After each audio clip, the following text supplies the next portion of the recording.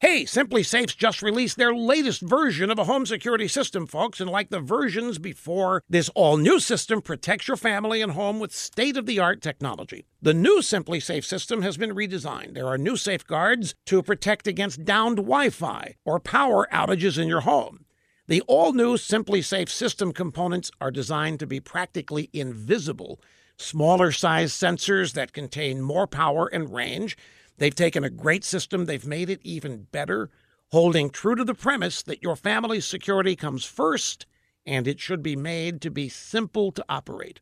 Now, you still get the same monthly monitoring service price. That's only $15 a month, and there's no long-term contract to sign.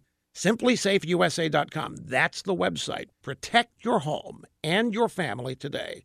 Go online, SimplySafeUSA.com. No offer code needed, just that address. SimplySafeUSA.com. Some of you will remember what happened in 2013 when Los Angeles educators decided to hand out taxpayer-funded iPads, supposedly to help low-income students. The iPad program cost over $1 billion, and guess what happened next? Large numbers of iPads soon went missing or were reported stolen. Teachers were never properly trained on how to use them. Many didn't see the need for them. Internet access in the schools was spotty.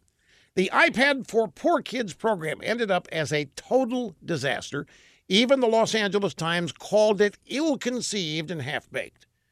Well, now New York State is about to embark on a new program. They're going to give free tablets to all of their inmates in prison. Supposedly, these tablets will not be able to connect to the internet all the time. There will be controlled access so that prison inmates can email loved ones to help them stay in touch. And they'll be allowed to purchase ebooks, videos, and other entertainment. Yes. Now, anybody with a brain can predict where this is going. Before it happens, you put this kind of technology in the hands of criminals in prisons already overrun by gangs and all sorts of deadly miscreants, it's not going to end well. We haven't even talked about pornography yet. But when liberals fail at something, folks, they never learn the lesson. They double down and they fail up and keep failing up until they get to the top of the failure ladder.